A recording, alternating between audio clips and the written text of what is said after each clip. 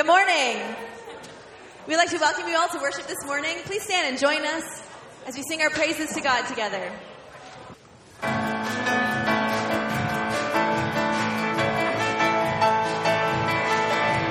Joyful, joyful, we adore you, God of glory, Lord of love. Hearts unfold like flowers before you, opening to the sun above. Melt the clouds of sin and sadness, drive the dark of doubt away. Giver of eternal gladness, fill us with the light of day. You are the one who saves. You are the one who saves. You are the one whose hands lift us from the grave. You are the light of life, the everlasting day. You are the one who takes all our sin away. You are giving and forgiving, everlasting, ever blessed, fountain of the joy of living, ocean depths of happiness.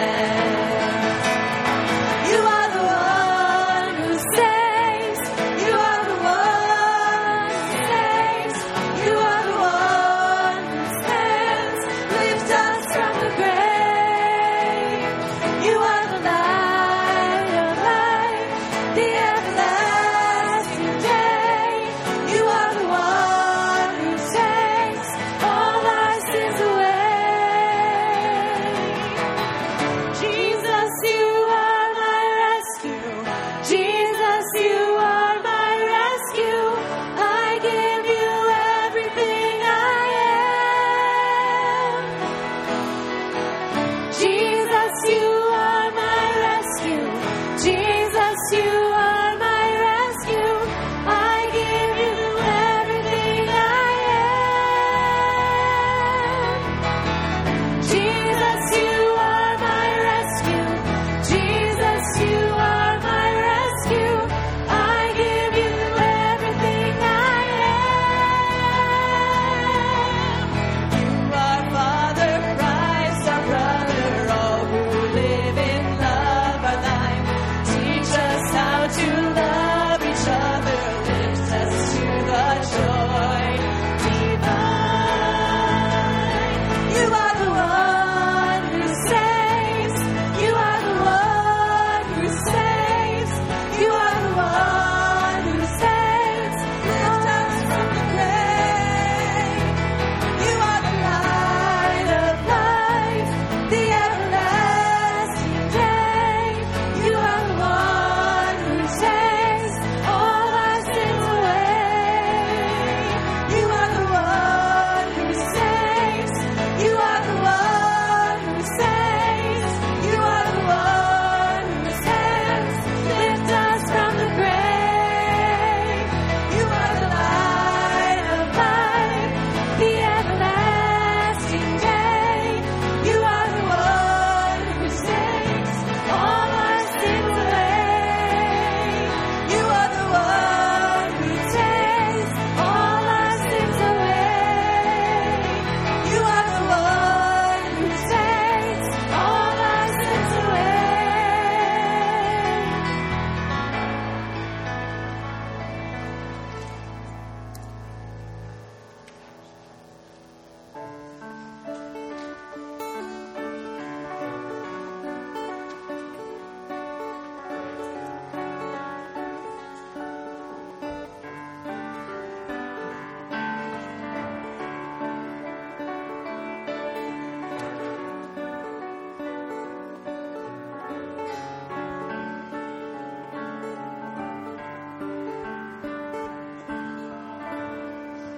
Your love is devoted, like a ring of solid gold, like a vow that is tested, like a covenant of old.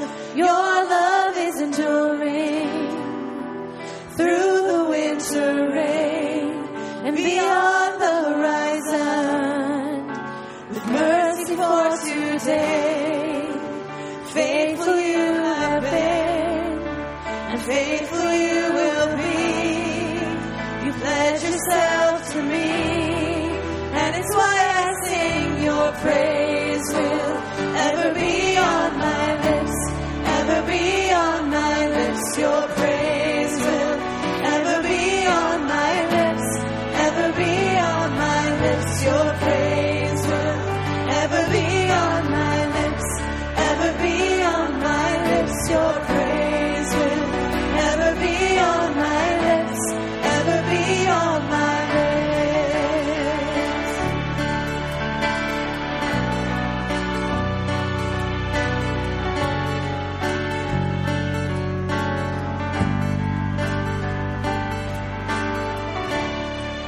You father the orphan, your kindness makes us whole. You shoulder our weakness, and your strength becomes our own. You're making me like you, clothing me in white, bringing beauty from ashes. For you will have your bride, free from all her guilt, rid of all her shame, known by her true name. And it's why we sing your praise will ever be on our lips, ever be on our lips. Your praise will ever be on our lips, ever be on our lips. Your praise will ever be on our lips, ever be on our lips. Your praise will ever be on our lips, ever be on our lips. You will be praised, you will be praised. With angels and saints we sing, worthy are you, Lord. You will be praised, you will be praised.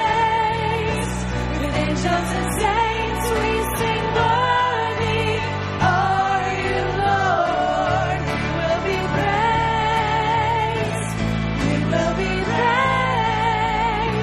With angels and saints we sing, worthy are you, Lord. You will be praised, you will be praised.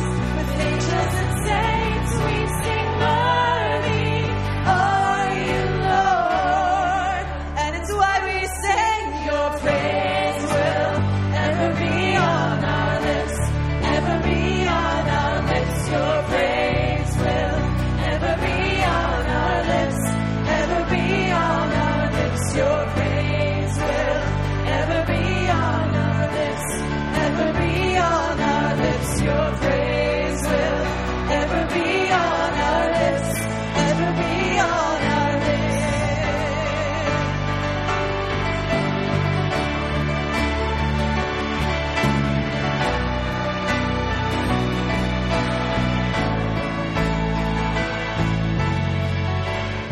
You will be praised, you will be praised. With angels and saints we sing, worthy are you, Lord.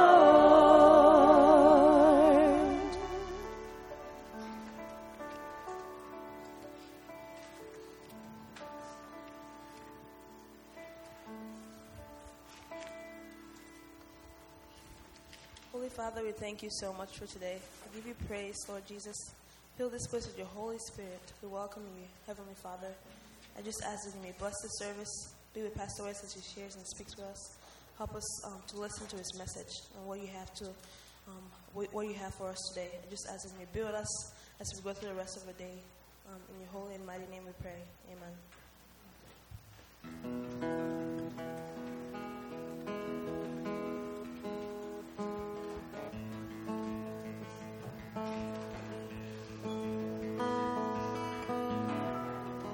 There's nothing worth more that will ever come close. Nothing can compare. You're our living hope.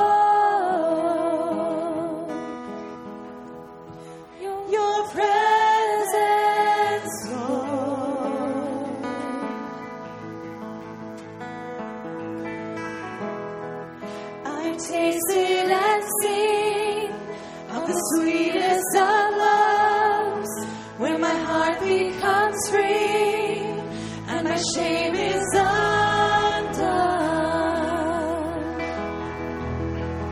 Your presence, Lord.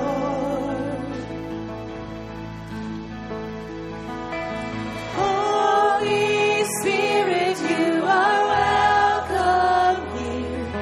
Come flood this place and fill the atmosphere. Your glory, God, is what our hearts long for. To be overcome by your presence, Lord.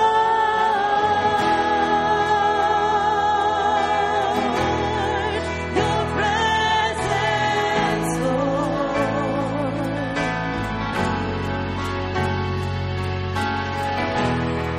There's nothing worth more that will ever come close. Nothing can compare. You're our living hope. Your presence, Lord.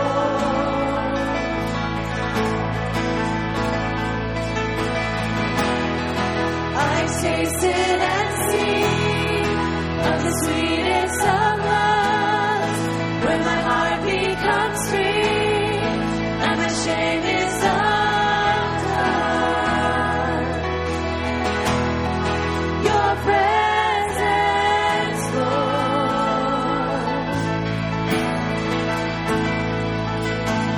Holy Spirit, you are welcome here.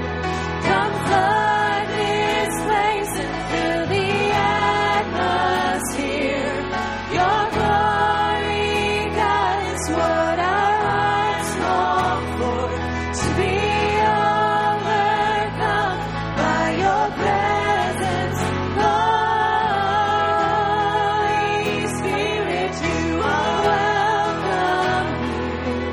Come flood this place and fill the atmosphere. Your glory, God, is what our hearts long for. To be overcome by your presence, Lord. Let us become more aware of your presence. Let us experience the glory of your goodness. Let us become more aware of your presence. Let us experience the glory of your goodness. Let us become more aware of your presence. Let us experience the glory of your goodness, Lord.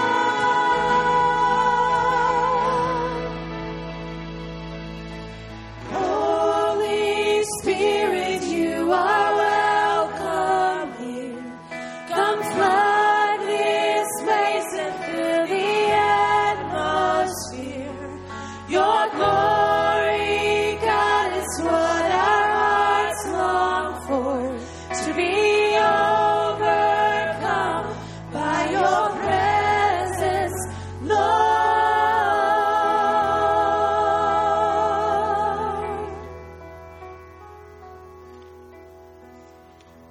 We have an opportunity now to give back to God through our tithes and offerings. I'd like to invite you to sit as we continue with our offerings, but once the offering plate has passed you, please feel free to stay seated or to stand or take whatever posture of worship you would like.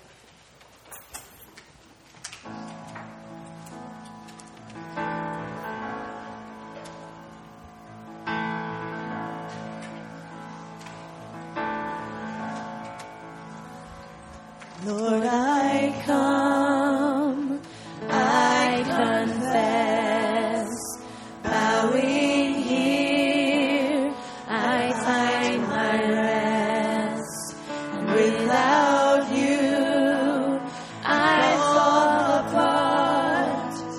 You're the one that guides my heart.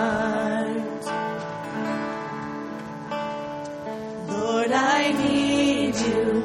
Oh, I need you. Every hour I need you. My one defense, my righteousness. Oh God, how I need you.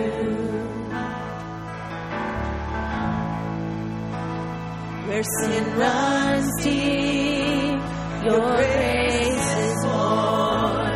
Where sin is found is where you are.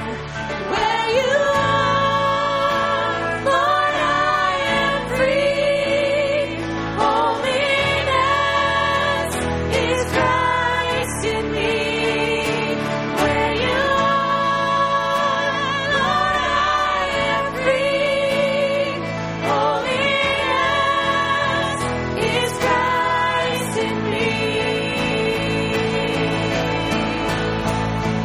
Lord, I need you.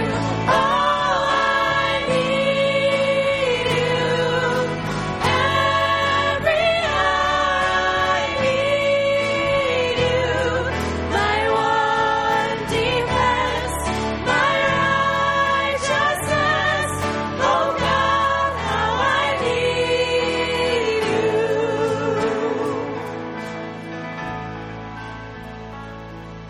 So teach my song to rise to you. When temptation comes my way, and when I cannot stand, I'll fall on you. Jesus, you're my hope and stay. When I cannot stand, I'll fall on you. Jesus, you're my hope and stay. Lord, I need you. Oh, I need you. Every hour I need you. My one defense, my righteousness. Oh God, how I need you. Lord, I need you. Oh, I need you. Every hour I need you. My one defense, my righteousness. Oh God, how I need you. My one defense, my righteousness. Oh God, how I need you.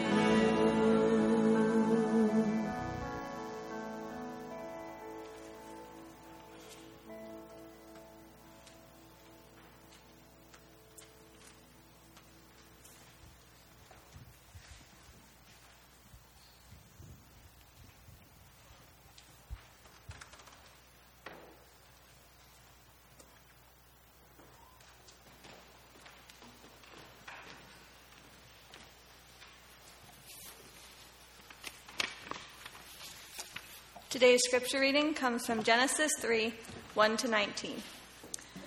Now the serpent was more crafty than any of the wild animals the Lord God had made.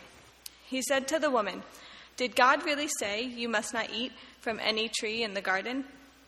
The woman said to the serpent, "We may eat fruit from the trees in the garden, but God did say, you must not eat fruit from the tree that is in the middle of the garden, and you must not touch it, or you will die." "You will not certainly die," the serpent said to the woman, "for God knows that when you eat from it, your eyes will be opened, and you will be like God, knowing good and evil." When the woman saw that the fruit of the tree was good for food and pleasing to the eye, and also desirable for gaining wisdom, she took some and ate it. She also gave some to her husband, who was with her, and he ate it. Then the eyes of both of them were opened, and they realized they were naked. So they sewed fig leaves together and made coverings for themselves. Then the man and his wife heard the sound of the Lord God as he was walking in the garden in the cool of the day. And they hid from the Lord God among the trees of the garden. But the Lord God called to the man, "Where are you?" He answered, "I heard you in the garden, and I was afraid because I was naked, so I hid." And he said, "Who told you that you were naked? Have you eaten from the tree that I commanded you not to eat from?"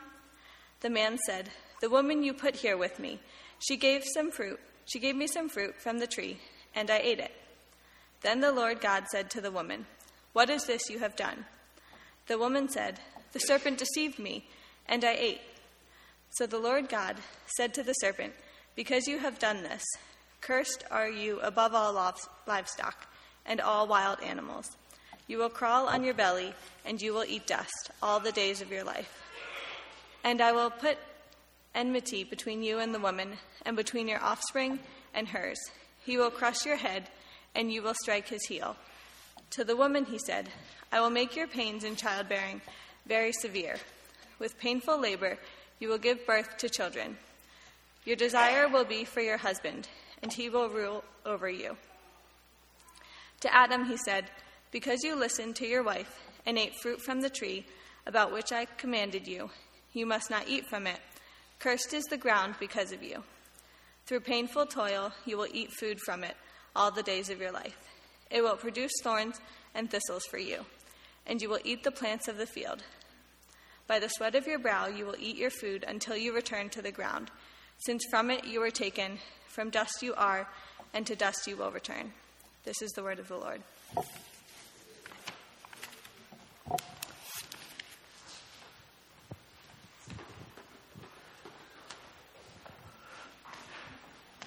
So a couple of announcements I want to bring to your attention. One of them is that you see some inserts in your bulletin about helping with children's church and nursery. And maybe you won't be around during the summer, so it probably doesn't apply to you. But if you are going to be here, it's a great way to serve God's kingdom, to help our little ones. You know, our passion, one of our passions at church is to nurture our children in the faith. And this is one way we do that, even at such a young age as infants in the nursery, just to love them and to care for them, as well as in children's church. So if you can help out with that, fill out one of the inserts there, and you can hand it to one of us as you leave, and we'll make sure it gets to the right people. We're also continuing to collect mason jars, or any kind. This is a ball jar, I guess. Any kind of jars that like this, canning jars, for a project we're doing May 8th. We got about 20 this week, so we only need like 180 more. So if you have any of these hanging around your house that you're thinking, I probably won't use that, you can drop them by the office, bring them next Sunday with you. We're just in a process of collecting as many as we can. And it doesn't have to be this size. If it's smaller than that, that's okay. We're not looking for the super small ones, but 12 ounces or whatever, that'd be fine. And I'm excited about this project that we're going to introduce on May 8th to be a part of that. Let's take a minute and greet one another. Just stand and share a word of greeting with others here in worship this morning.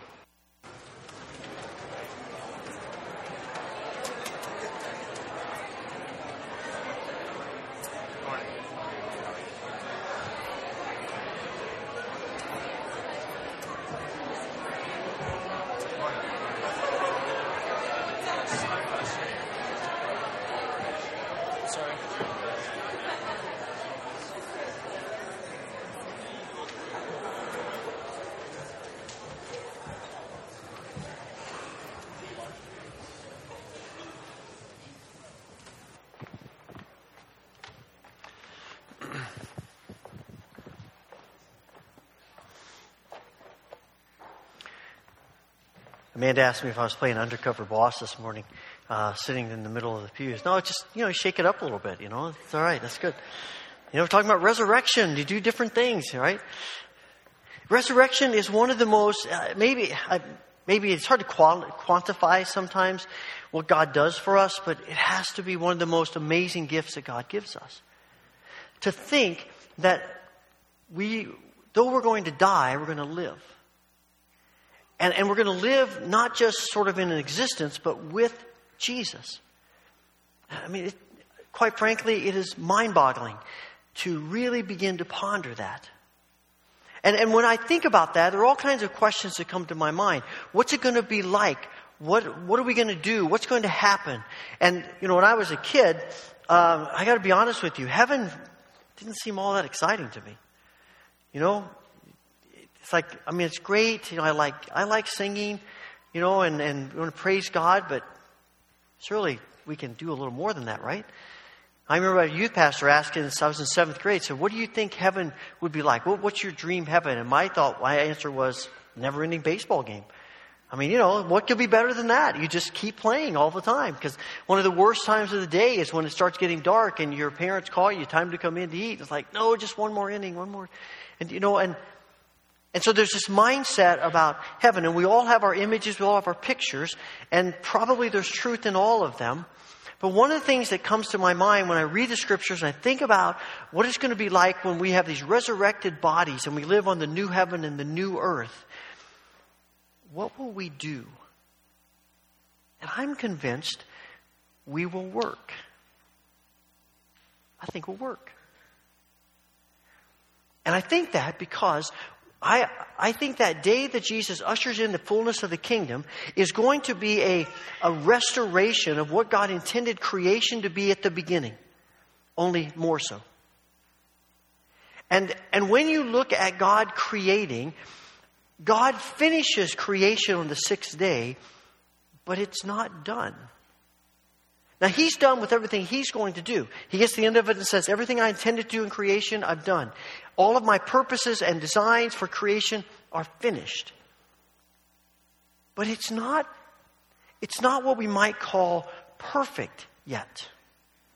We don't stop it. Because what does God say to Adam and Eve? He says, now you go and you work. Till the ground, harvest, plant seeds, take care of this thing that I've given you. And I think if they didn't work, it was going to look bad. It was not going to do what it was supposed to do. And so even though God finishes creation and He creates and everything is about Him, He gives Adam and Eve work to do. It's much like Jesus on the cross. When He gets to the last thing He says is, it is finished. And by that He means, I've done everything, Father, you have asked me to do. And from that point on, He says, now it's in your hands. And you take this and you run with it and you develop it and I'll help you, but you have work to do. See, the problem for me with that perspective is that I have tended to think, especially a number of years ago, that work's part of the curse. Work's bad. Right? I mean, in my mind, work meant you couldn't play. Work meant you couldn't do leisure things. Because we talk about it, I have to go to work. I've got work to do. And we say it in a way not that's pleasant, right? Some of you some of you work is studying right now. And it's like, so you want to go see a movie? No, I got work to do. Right? And that's the way, in the back of our minds, we tend to think about work. But work's not a part of the curse. Work was something Adam and Eve were doing before sin entered the picture. Because work is a gift of God. It is God's gift to us to participate in all that He's going to do and all that He's going to continue to do in fulfilling His purposes for His creation. And rather than work being a curse, work is a blessing. It's a gift. I mean, those moments when you get to the end of the day and you're tired and you've worked hard, but there is this sense of fulfillment that you accomplished some things. That things are just a little bit different than they were the day before. Maybe someone you're working with all of a sudden had something good happen to them because of your influence.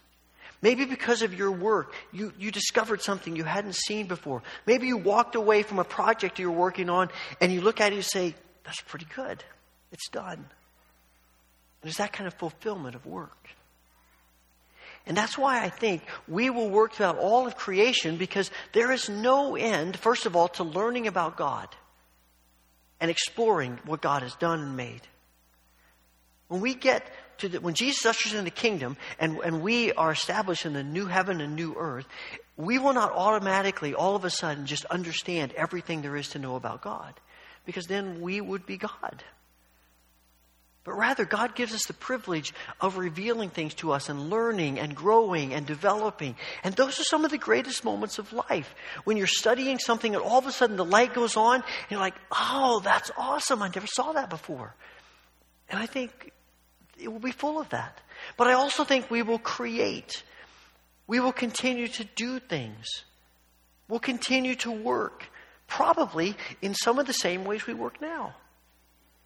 That concerns me a little bit, because there are lots of things I think in heaven and in the new heaven and new earth that we will do, but I'm not so sure preaching is one of the things that we're going to be doing up there. And that worries me, because there's not a whole lot else I can do, I'll be honest with you. You don't want me fixing things, you don't want me doing that kind of stuff. It reminds me of a cartoon I saw, the guy's in heaven, up in the clouds, and he's holding a sign that says John 3:16, like you see at a lot of sporting events, the guy behind home plate or behind the goal. And the guy next to him leans over and says, hey, you don't have to do that here. We're all good. You sort of feel that way. And then the more I thought about it, I realized, no.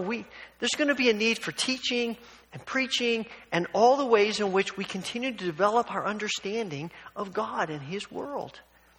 I think that will be a part of it, because God's given some of us gifts to do some of those things, and we will get to exercise those gifts in phenomenal ways. I think there'll be a part of that, and it will go on. And what we're really saying when we talk about working, creating, we're really just talking about bearing the image of God. I mean, that's really what we're talking about. Eugene Peterson says the first glimpse we get of God is God working. In the beginning, God worked. In the beginning, God created the heavens and the earth. And every day throughout creation, God is working. He's doing. It's in the nature of God to do. It's a great book I read years ago in seminary. It's called The God Who Acts. The God who does things. So many of the other ancient understandings of their gods is that these gods, they don't do anything. And anything they might do is begrudgingly. But our God, He loves to create. He loves to do. He loves to make. He loves to restore and transform and recreate and repair and heal. This is what our God does. And Genesis tells us that we are created in the image of God. And one of the things about being created in the image of God is that we work.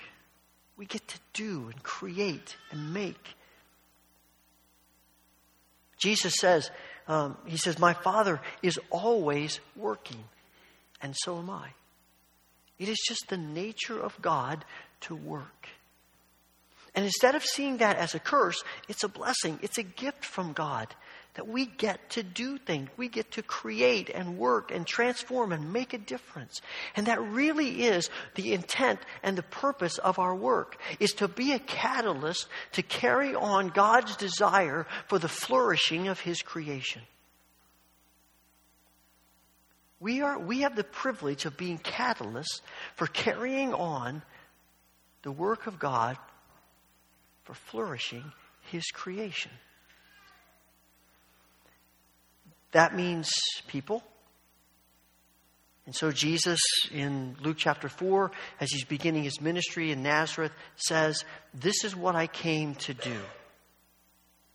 The Spirit of the Lord is upon me, to heal the sick, to preach good news of the kingdom, to proclaim to captives that they will be set free, help to give sight to the blind, to set free the oppressed, to declare the Lord's favor, His desire for flourishing. This is what Jesus comes to do. And Jesus says we now are called to do what He does. And so we're part of the earth flourishing. We work. And we recreate. And we restore. And we bring to life. And it's a privilege. And it's not just about people, individuals, as much as it is that, but there is this bigger sense of of what we do, it has bearing on the culture, on society, on the world at large. That we have a role to play in bringing about life and things like justice into the world. We're fighting evil in this world. And evil is prevalent all over the world. And one of the gifts we have been given is to do something, small or large, to combat that. Our work in some form or another is a strike against evil. Because as I said last week, when you think about evil, it's destruction. When you think about God, it's construction. And so whatever we do, whatever it looks like, whatever our work is, it is moving us toward a little step here, a little step there, of making the world a better place. Making the world a place that looks more like God intended it than it is currently. And that means that whatever we do, whatever role we play, however large or small it may be, however we may judge it as being spiritual or not, is a part of that role. We're doing something to make the world a better place. And a lot of what we do is probably behind the scenes, and that's okay. We're trying to, every time we do something good, every time something of our work makes life a little easier for people, something we do assists people, something we do makes the world just a little bit better place, we are striking a blow against evil. Every time. Every single time. And we're declaring that we believe God takes our work and uses it for the flourishing of His creation. And it's an amazing gift. And so we talk about justice and we talk about bringing beauty into the world, because that too enhances creation. All the ways in which we make the world just a little bit more beautiful. And it might be things like creating art that we look at or we experience. But it might just be small things like cleaning up this place or taking care of that problem or going behind people and helping them as they go about what they do. Who knows?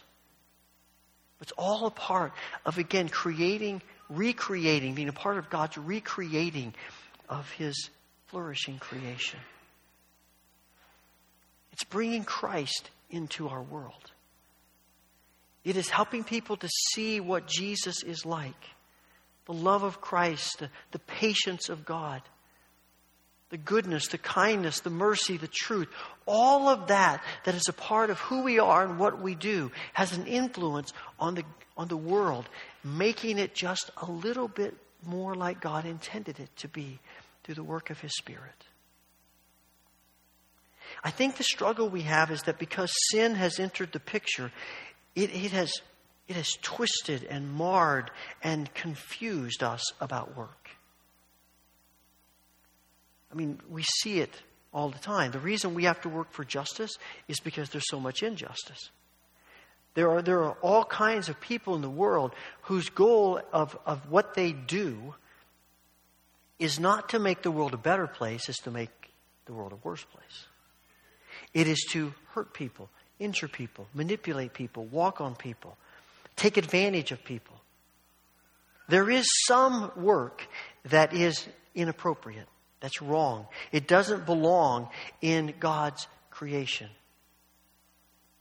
And we miss that sometimes. I mean, sin has entered the world and it has turned and twisted things. Now, I would suspect most of us would say, yeah, we get that. And we're not going to be involved in activities that are going to hurt people, except that we do it sometimes without even realizing it. When the goal of our work is not to be a part of God's creation and all that's a part of it to flourish, typically the opposite side of that is that we do work in order to get something for ourselves. And work can become very self-centered. We can become very self-absorbed about our work, about what we do. And when that happens, we have a tendency to take advantage of people and to use people and to ignore people and to take advantage of all the elements of God's creation. Because we're more interested in what we can get than about what we can contribute. We get more interested in how much wealth we can accumulate. We're interested in how much fame we can get, how much influence or power we can grab. And those things in and of themselves are not wrong. Sometimes those are exactly the effects of our work. But if that's the reason we work, if that's the driving force behind our work, then we have a skewed picture of our work, and it will always lead us down wrong paths. It makes us enslaved to work. When the Israelites are in Egypt, Exodus tells us about the ways in which the Egyptians treat them, and it's horrible. And they are slaves to the Egyptians. And as I reread that passage again, it struck me that that's not the only way we get enslaved to work. We get enslaved to work when it drives us and controls us and manipulates us. And one of the ways I've discovered for myself, when work is in the wrong priority in my life, I can tell that because I tend to ignore Sabbath. If work is what's driving you and all the stuff that work can give you, if that's what's driving you, more than likely you're not going to practice Sabbath.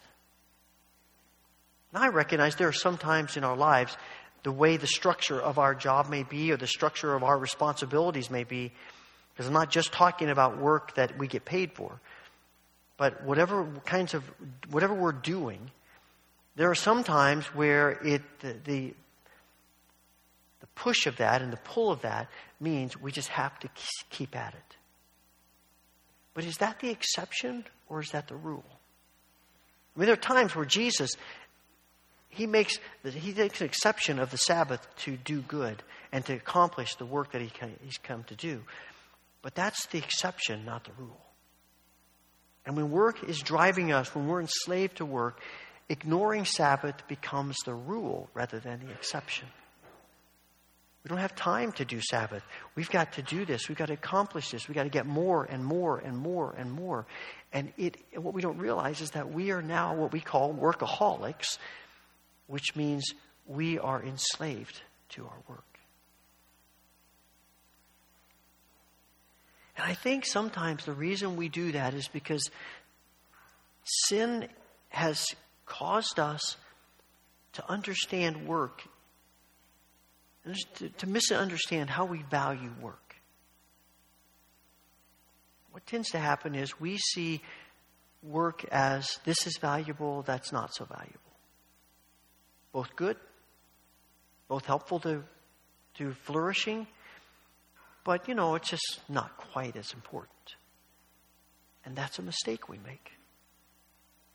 Anything we do, anywhere we do it, that brings about any level of good, any level of making people in the world better is good. And the problem is sometimes we don't see it. We miss it. In 1 Corinthians 12, Paul writes about the body as a metaphor for the church. And he says the body has all kinds of parts. Some we see, some we don't see, some we value, some we don't value. And he says the truth of the matter is all of it, every single part, is important for the body to be the body.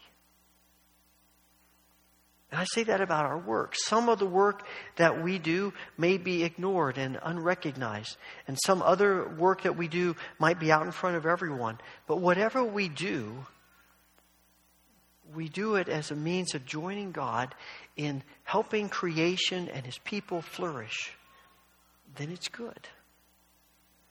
And I know society puts values on different kinds of work. quite frankly, unfortunately, sometimes the church does that too.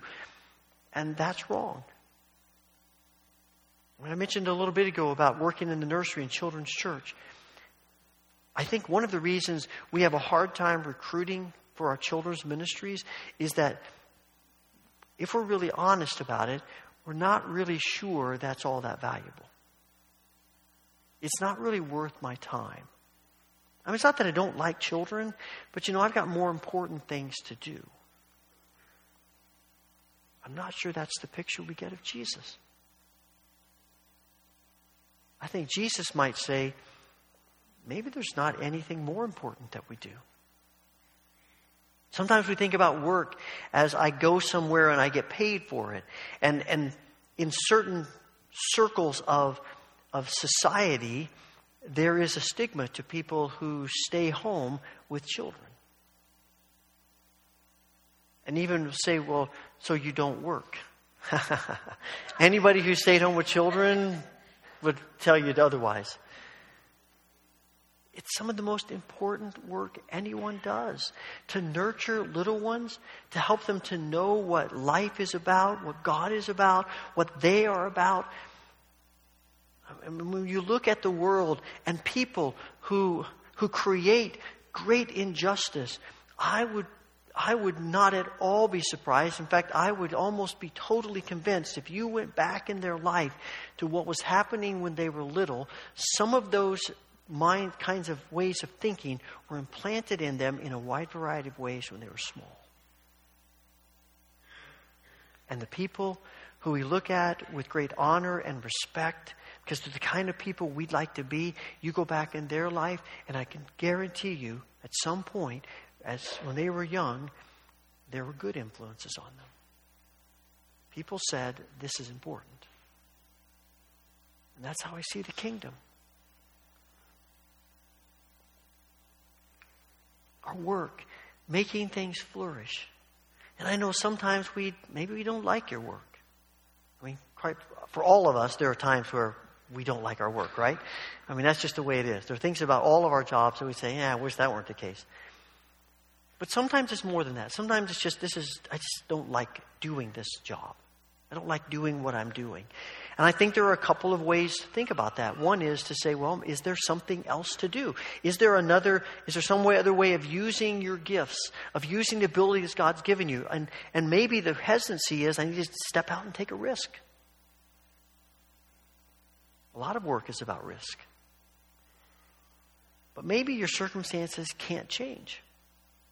Maybe because of your family setting, maybe because of your responsibilities to other people, maybe just simply because of how life is at the moment, it's not going to change. So then the question becomes, can I see God in this work? Can I believe that despite the fact that it's not what I want to be doing, can I believe that God is in the middle of it and He can use me to help others flourish? And I am convinced, because I've had jobs through my life where they weren't my favorite. And sometimes my attitude was right, sometimes my attitude wasn't. But looking back, I could see that God wanted to use whatever I was doing, whether it was my job, my family, my friends, whatever I was doing, to be a catalyst for flourishing in their lives and in the world. Can we see God prompting us to that, helping us with that, changing our perspective about our work, about whatever it is we're doing? I mean, ultimately, well, the other thing I was going to say is that sometimes we get tied up with results. Our job isn't what we want. What we're doing isn't what we want because we're not seeing results from what we're doing. And quite frankly, I don't know that we're always promised results. There's a lot of work we do. We just do it and we trust God and we try to do the best that we can and we try to be a catalyst for flourishing. But sometimes we don't see it. Mother Teresa, after she died, people found some of her writings where despite, this amazing work she did among the poorest of the poor and the weakest of the weak in Calcutta, she often said, I don't know if God is really using me or doing anything about what I'm doing. She couldn't see it. And sometimes that's the case, and we have to trust God that He's at work.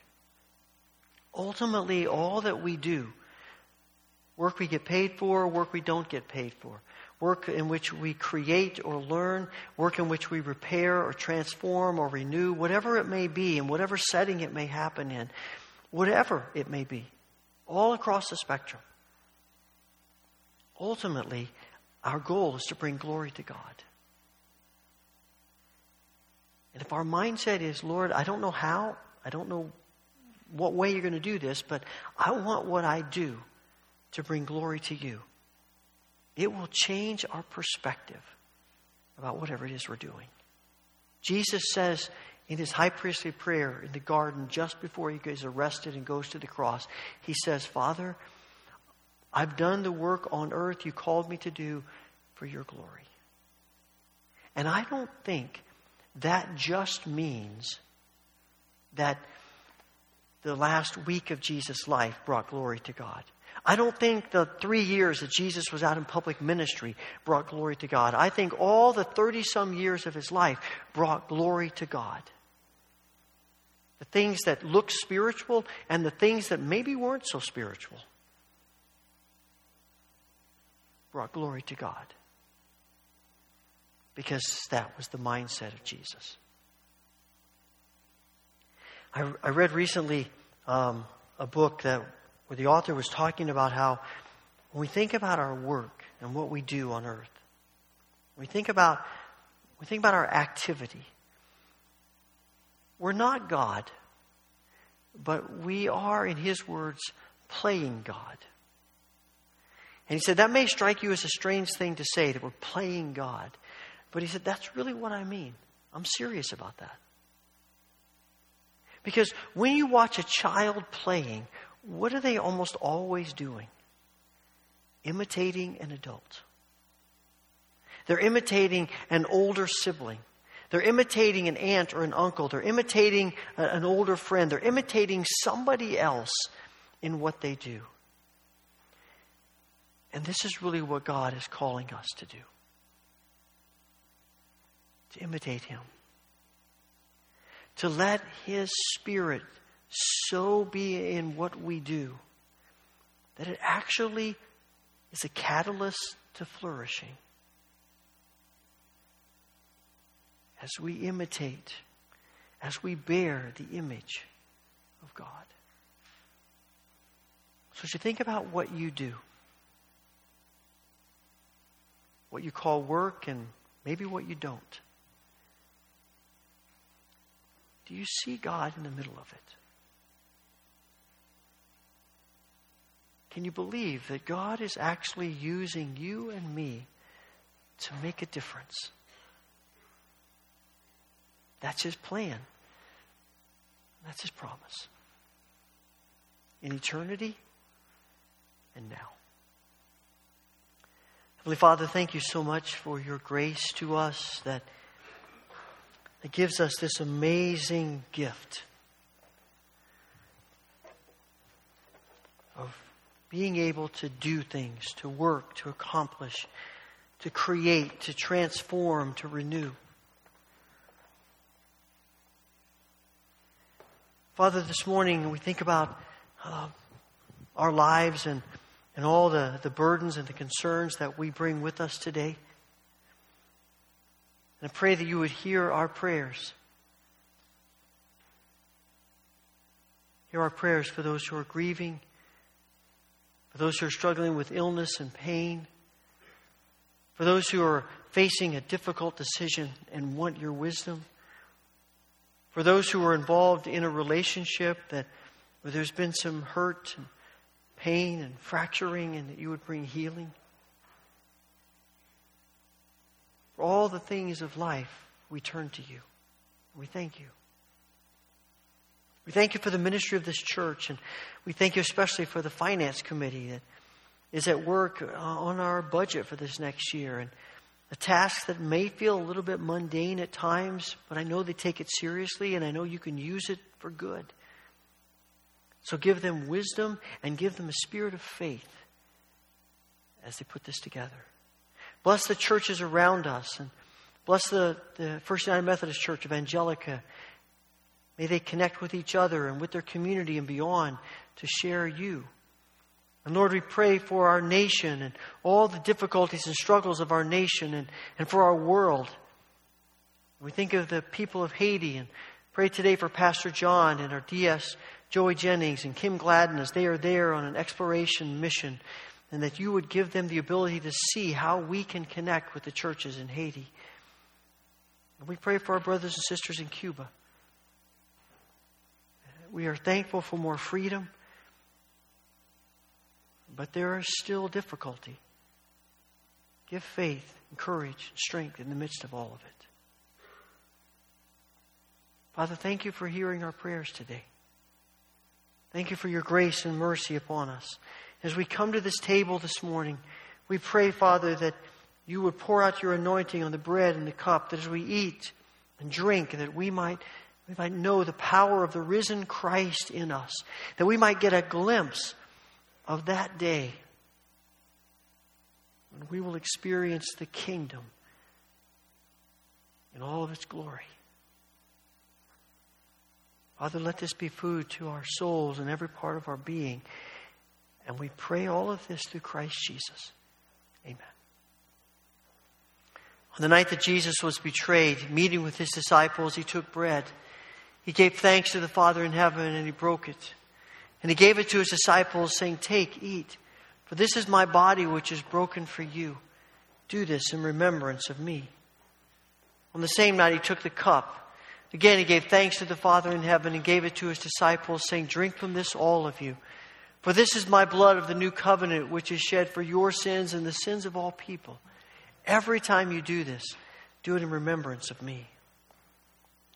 As you're released by Rose this morning, come to the front, tear off a piece of bread, dip it into the cup, eat it, and then you may return to your seat by the outside aisle. The altar rail's always open if you'd like to stay and pray. If coming to the front is difficult for you, or if you simply prefer, we have a tray of bread and cups happy to serve you in your seat. Just let the usher know as your row is released. And I have gluten-free wafers and cups here. If you would like those, just let me know as you come forward. I always like to mention we practice open communion to Wesleyan Church.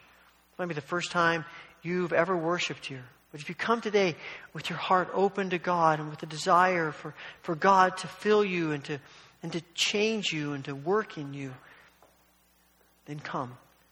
Receive these gifts from our gracious, loving Heavenly Father.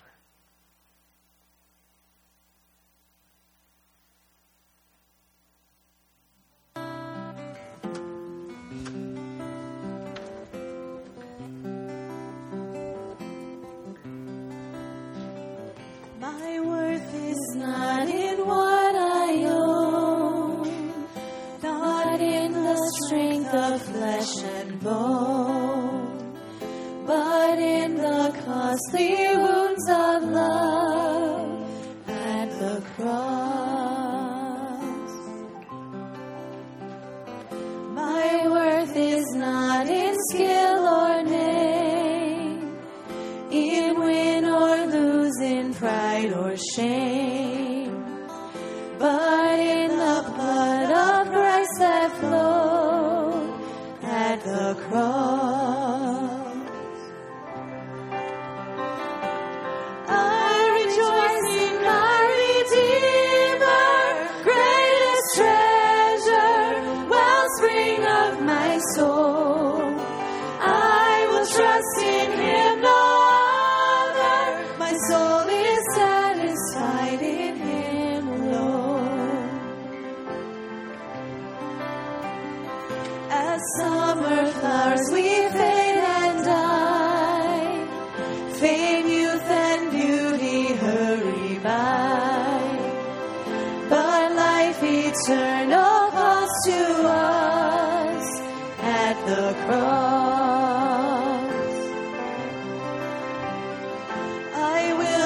boast in wealth or might, or human wisdom's fleeting light, but I will boast in knowing Christ at the cross. I rejoice in my Redeemer, greatest treasure, wellspring of my soul. I will trust in Him, no other. My soul is satisfied in Him alone. Two wonders here that I confess, my worth and my unworthiness, my value fixed, my ransom paid at the cross.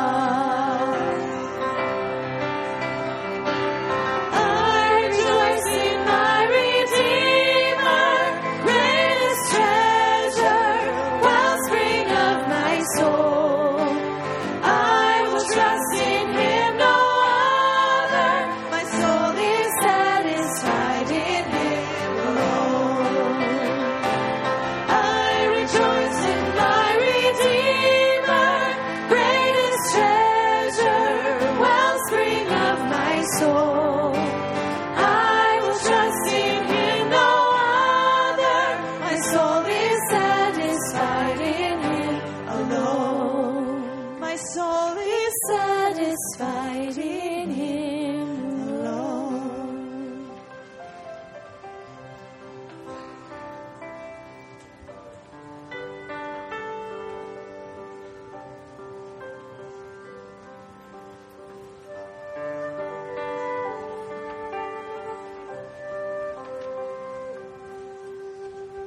Oh, the blood, crimson love, price of life's demand. Shameful sin placed on Him, the hope of every man.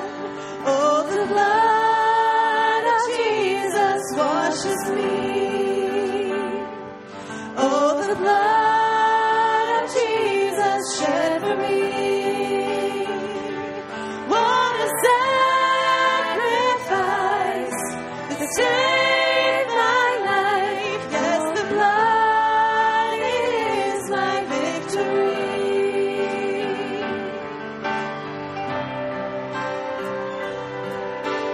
Savior, Son, Holy One,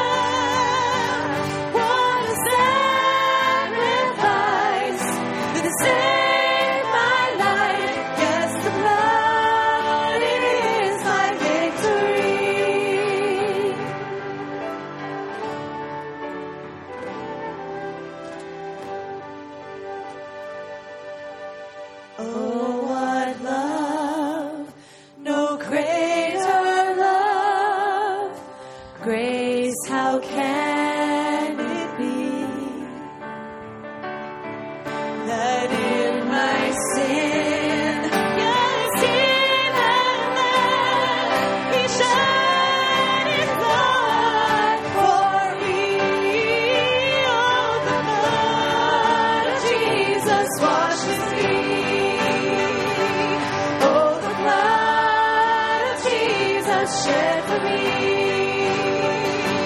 What a sacrifice that saved my life. Yes, the blood, it is my victory.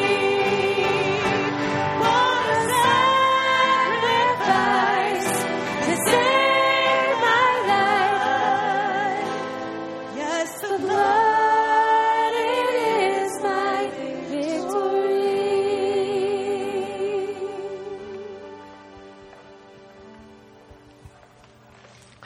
Receive the benediction. May the grace of the Lord Jesus Christ, the love of God, and the fellowship of the Holy Spirit be with you now and forevermore. Amen.